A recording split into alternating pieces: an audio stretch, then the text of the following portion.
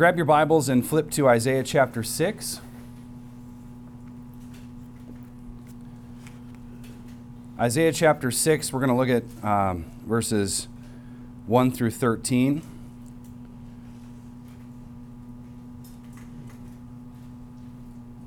And today we will be talking about the Reformational worldview, and this is part 1, and this is on the holiness of God. Let's stand for the reading of God's Word. Isaiah chapter 6, beginning in verse 1, these are the words of God. In the year of King Uzziah's death, I saw the Lord sitting on a throne high and lifted up, with the train of his robe filling the temple. Seraphim stood above him, each having 6 wings. With 2 he covered his face, and with 2 he covered his feet, and with 2 he flew. And one called out to another and said, Holy, holy, holy is Yahweh of hosts. The whole earth is full of his glory. And the foundations of the threshold shook at the voice of him who called out, while the house of God was filling with smoke. Then I said, Woe is me, for I am ruined, for I am a man of unclean lips, and I live among a people of unclean lips. For my eyes have seen the King, Yahweh of hosts. Then one of the seraphim flew to me with a burning coal in his hand, which he had taken from the altar with tongs. And he touched my mouth with it and said, Behold, this has touched your lips, and your iniquity is taken away, and your sin is atoned for. Then I heard the voice of the Lord saying, Whom shall I send, and who will go for us? Then I said, Here am I, send me. He said, Go and tell this people, Keep on hearing, but do not understand. Keep on seeing, but do not know. Render the hearts of this people insensitive, their ears dull, and their eyes dim, lest they see with their eyes and hear with their ears and understand with their hearts and return and be healed. Then I said, Lord, how long? And he said, Until cities are devastated and without inhabitant, houses are without people, and the land is devastated to desolation. And Yahweh has removed men far away, and the forsaken places are many in the midst of the land. Yet there will be a 10th portion in it, and it will again be subject to burning, like a terebinth or like an oak, whose stump remains when it is felled. The holy seed is its stump. Let's pray. Our Father and Holy Lord, as we turn to your word, may the Spirit of God rest upon us. Help us to be steadfast in our hearing, in our speaking, in our believing, and in our living. Through Christ our Lord we pray. Amen.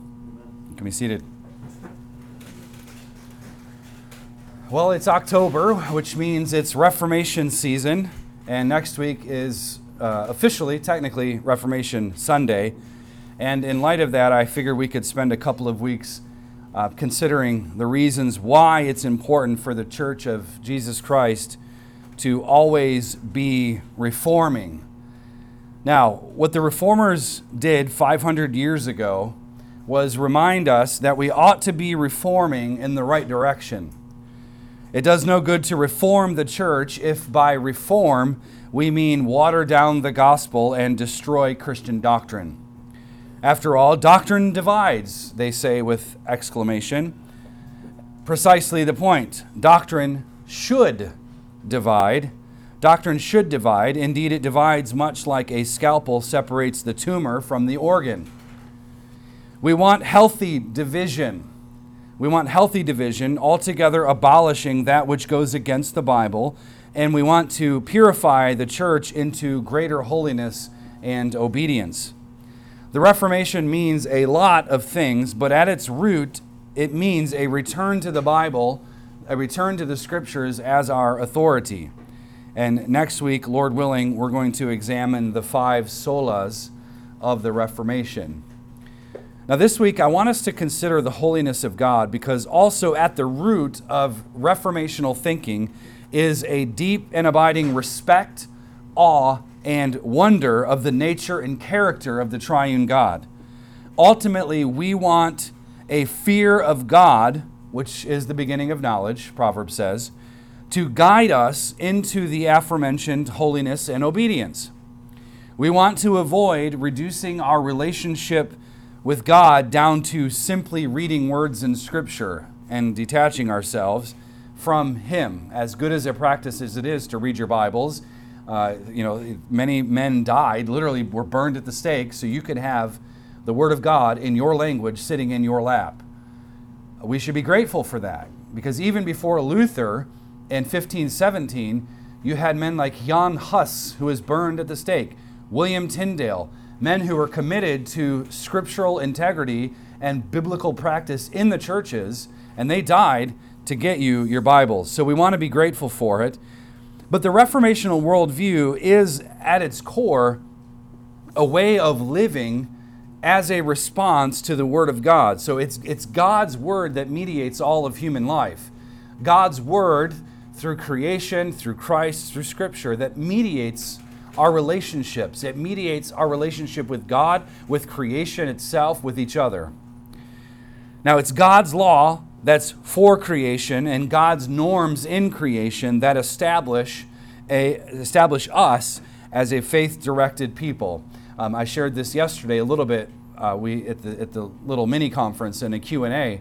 When you think about when people are toying with things like basic binary distinctions in our world, where you think you can erase what God has put in place, that's literally built into our DNA, when you start messing with that, you're really trying to mess with God's law, because He has established things the way that they're supposed to be. So we want to know God, and we want to hold Him in high regard. We want to have a bigger, more robust vision of God every single day, because your God is always too small. Your God is always too small. How do I know? Do you ever worry? Are you fraught with anxiety? Do you stress out at the simplest things? Then your God is too small, because our God is in the heavens and He does whatever He pleases. He declares the end from the beginning. He is intimately in every detail. The lot is cast into the lap, but its every decision is from the Lord. Your God is always too small. But we want to have a high regard for a very big God, and we want that to be in our hearts, in our families, in our churches, and in all the world. So let's look at our passage this morning. Remember that Isaiah was a prophet, and prophets were prosecutors. That was their main job, is to prosecute people. Their main job was to take the Word of God and bring it to bear on the people, to remind them of God's covenant promises and the ferocity of His judgments. They were heralds of truth and righteousness in a culture of lies and unrighteousness. They were preachers of holiness and repentance. They weren't always well respected. You think of Jeremiah's struggle when he said, hey, Babylon's coming, just let them take you, because they're going to take you into exile. And nobody wanted to listen to that nonsense. We're Israel. This is our land. We're children of Abraham. We're supposed to be here. And Jeremiah the prophet is out there telling everybody, nah, Nebuchadnezzar's coming, just let it go, because you're going to be a conquered people.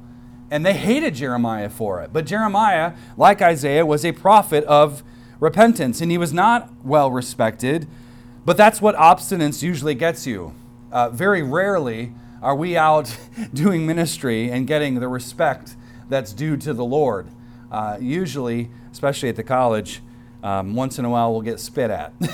Usually curse words will come flying. Show some respect. If not for me, show deference to the Word of God. But alas, not many people who hate the truth are going to really want to sit you down and buy you a cup of coffee, shall we say. But the world was, and it still is today, a courtroom. It's a giant courtroom, and all men stand before the bench of God's perfect holiness. Isaiah is probably the most well-known of the prophets, both because the book of Isaiah is so large, but also because there is quite a bit of foreshadowing of Jesus Christ in the book. As far as the timeline is concerned, just to remind you a little bit historically, Isaiah ministered to Israel for roughly 60 years. And he ministered from around 745 BC to 690 BC. This is roughly 300 years after King David. Isaiah's father was Amoz, and it's possible that he was born in Jerusalem, and it's highly likely that Isaiah was a member of a royal family. Scholars assume, based on evidence, that Isaiah's access to the kings, very easily getting a meeting with the kings, was probably based on social status. So he probably had high regard in that sense. Isaiah lived during the reigns of 4 kings in the southern kingdom of Judah, you had Uzziah, then Jotham, Ahaz, and then Hezekiah. Regarding Isaiah's personal life, he was married to the prophetess, but we don't know her name. They had 2 sons, Shear-Jashub, great name for a boy. It means a remnant shall return. And then in Isaiah 8, we learn about Mahar-Shalal-Hash-Baz. I still think someone needs to name their son that. We don't know much else about Isaiah, but we do know those few things. Isaiah was a social critic, and we should be social critics, not just to lament and complain, although lamenting is a biblical concept. But he was a man of conscience, one author says. His actions, his very bold actions before King Ahaz, and even walking nearly naked in Jerusalem in chapter 20, that served as a warning of the coming judgment. They were going to be stripped away, and he was illustrating that. All of that was demonstrating his diligence, and Isaiah was concerned about the holiness of God and the holiness of the people of God. And that's why we engage the world the way we ought to engage the world, because we have concern for the holiness of God. And by the way, in chapter 20 there, he essentially laid aside his preaching robe, and he walked around in his tunic underwear without shoes, and he was signifying a morally and socially destitute man. That was Israel, and he was illustrating that. But that's what Isaiah's ministry was really all about, the holiness of God. Holiness as it pertains to God's transcendency, as we'll see shortly. Holiness in God's relationship to judgment and sin against, his judgment against sin and evil. And holiness in relationship to salvation and the deliverance of God's people. So the point of the entire book is basically the highlighting of Yahweh's holy reign as king over Israel and the world. Now, after there was this Assyrian debacle with the northern kingdom, Isaiah's focus was getting Judah prepared to repent, lest Assyria, which was the ruler of the world at that time, would come and threaten them. And in fact, we know under the leadership of King Hezekiah, Sennacherib, the king of Assyria, he did invade Judah. He besieged Jerusalem, and Judah was only basically spared of that judgment because Hezekiah repented. So judgment is only paused when the people take note of the holiness of God. So we are much a nation today under the judgment of God, and so it would definitely be wise for us to consider God's holiness and trying to align ourselves with it. Now here in chapter 6, Isaiah is Israel in this sense. He's representing the nation, sinners in need of deliverance. Uzziah died around 740 BC, and Uzziah's death mirrors Judah's impending death. So Uzziah is gone, and what will Israel do as a nation? Will they repent and be restored? And the vision Isaiah sees here in this chapter is, according to the Gospel of John, a vision of the triune God, specifically the glory of the pre-incarnate Jesus, the second person of the Trinity. This is Jesus that he sees, according to John's Gospel. The scene, of course, is simply majestic. The Lord is high and lifted up, which speaks of his sovereignty and transcendency. We are confronted with a God who is far above us. Far above us. He is wholly other. He is entirely distinct and wholly perfect.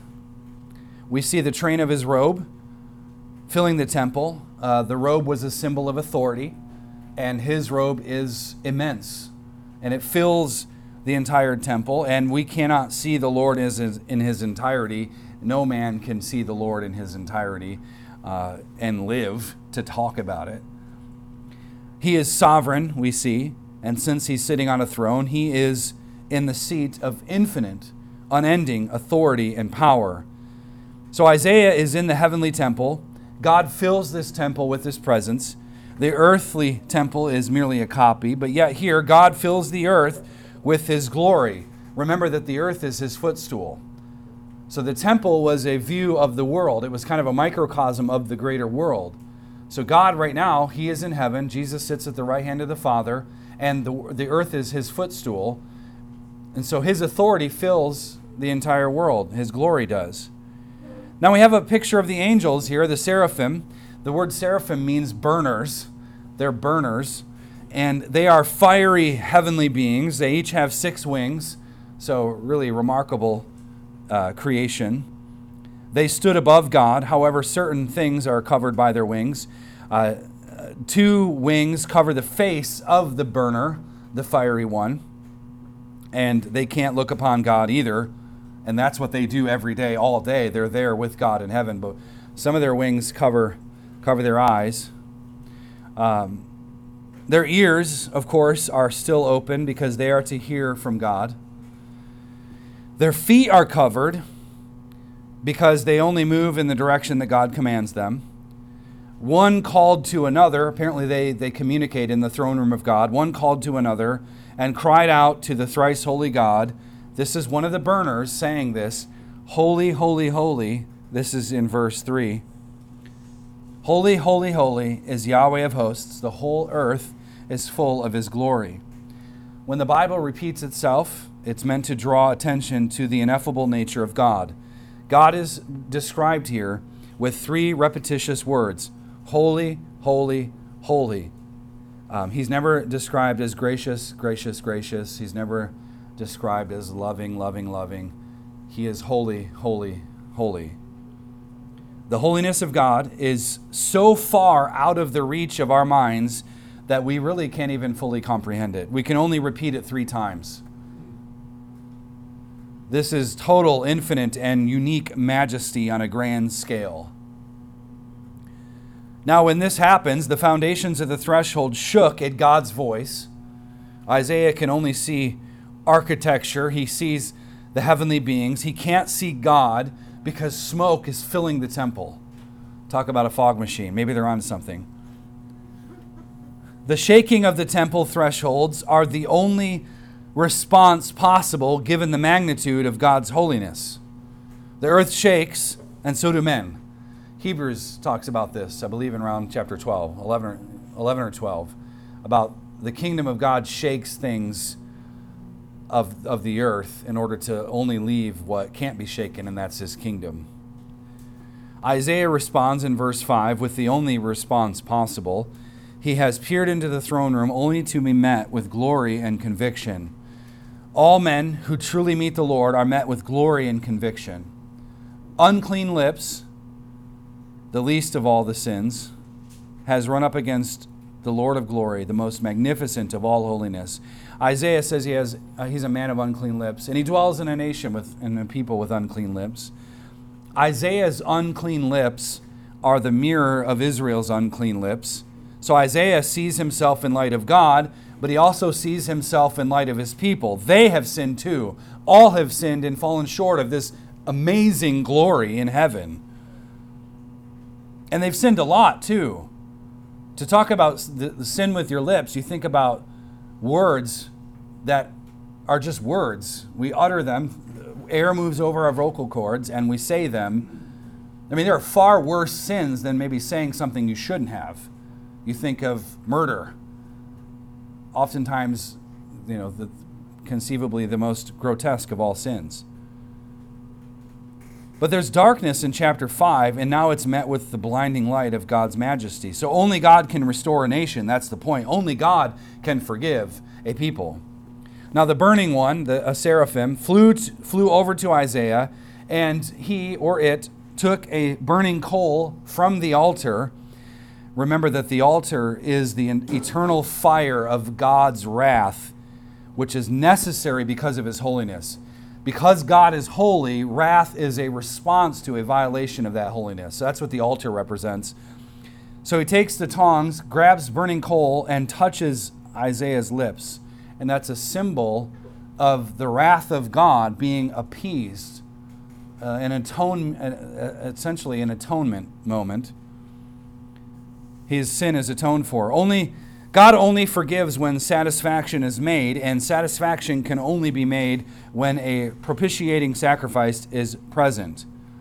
So the judge has taken Isaiah's sin, all of Isaiah's guilt, and has swallowed it up by his divine grace. After being restored by God, The rest of the passage explains Isaiah's commission as he's sent out to minister to Israel. Whom shall I send?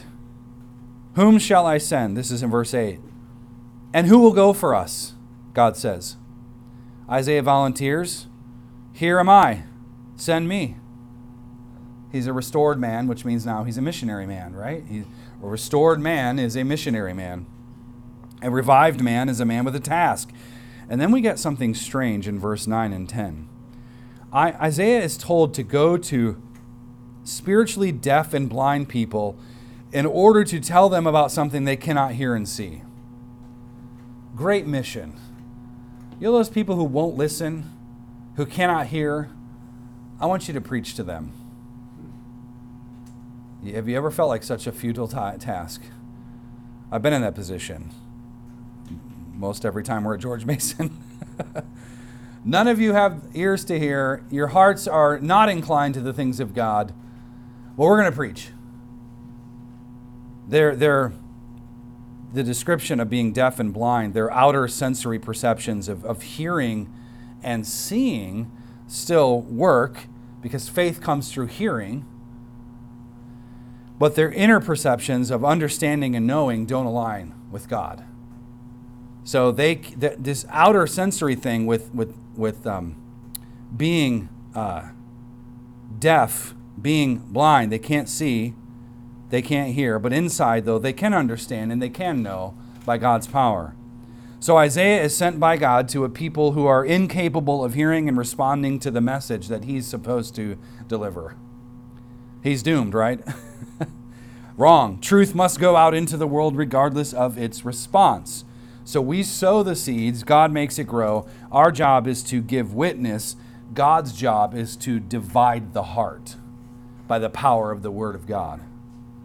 So Isaiah's task is one of agitation. He's an agitator. He is a disruptor of the status quo. Prophets are always disruptors. They are troublemakers like Elijah, whose obtrusive preaching messes with the real troublers of Israel. That was King Ahab. But Isaiah's agitation was, in verse 10, to render the hearts of this people insensitive. So notice there's a chiasm structure here. Heart, ears, then eyes, ears, and heart. There's a pattern there. The prophet must level charges against the whole of the nation and the whole of man. And his charge will drive them either to repentance or to the fullness of iniquity. The preaching will either exacerbate their sinful conviction, and thus they will fill up their own cups, storing up for God's wrath, or it will devastate their sinful disposition, and they will repent. Either way, the preaching must happen, the preaching must go on. For how long, Isaiah asks in verse 11? Until the cities are devastated and without inhabitant, houses are without people, and the land is devastated to desolation. And then look at verse 12. And Yahweh has removed men far away, and the forsaken places are many in the midst of the land.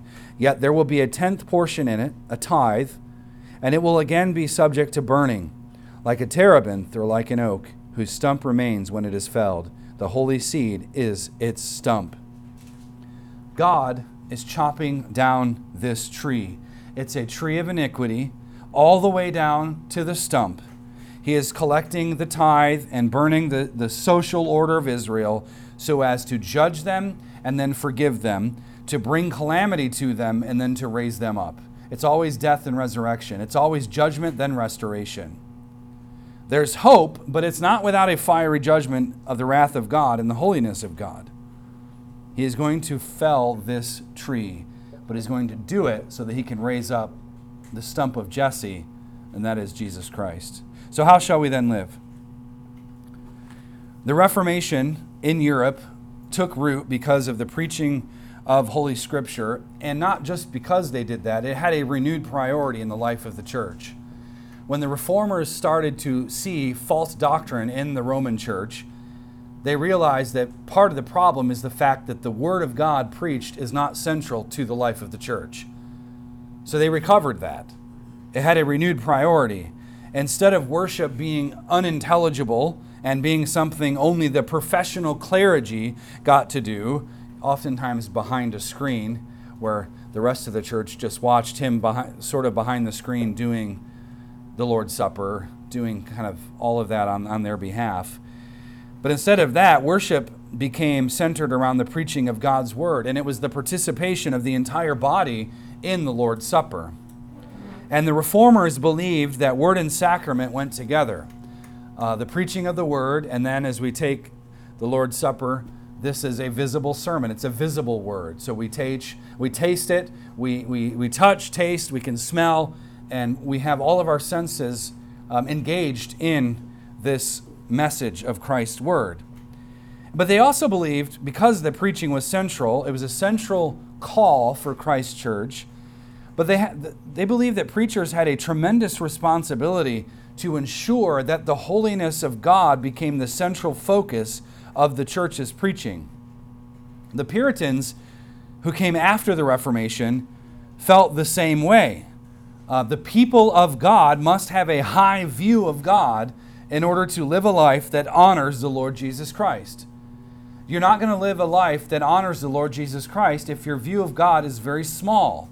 If you have a God that you think you can manage on your terms, you won't live a holy life that way.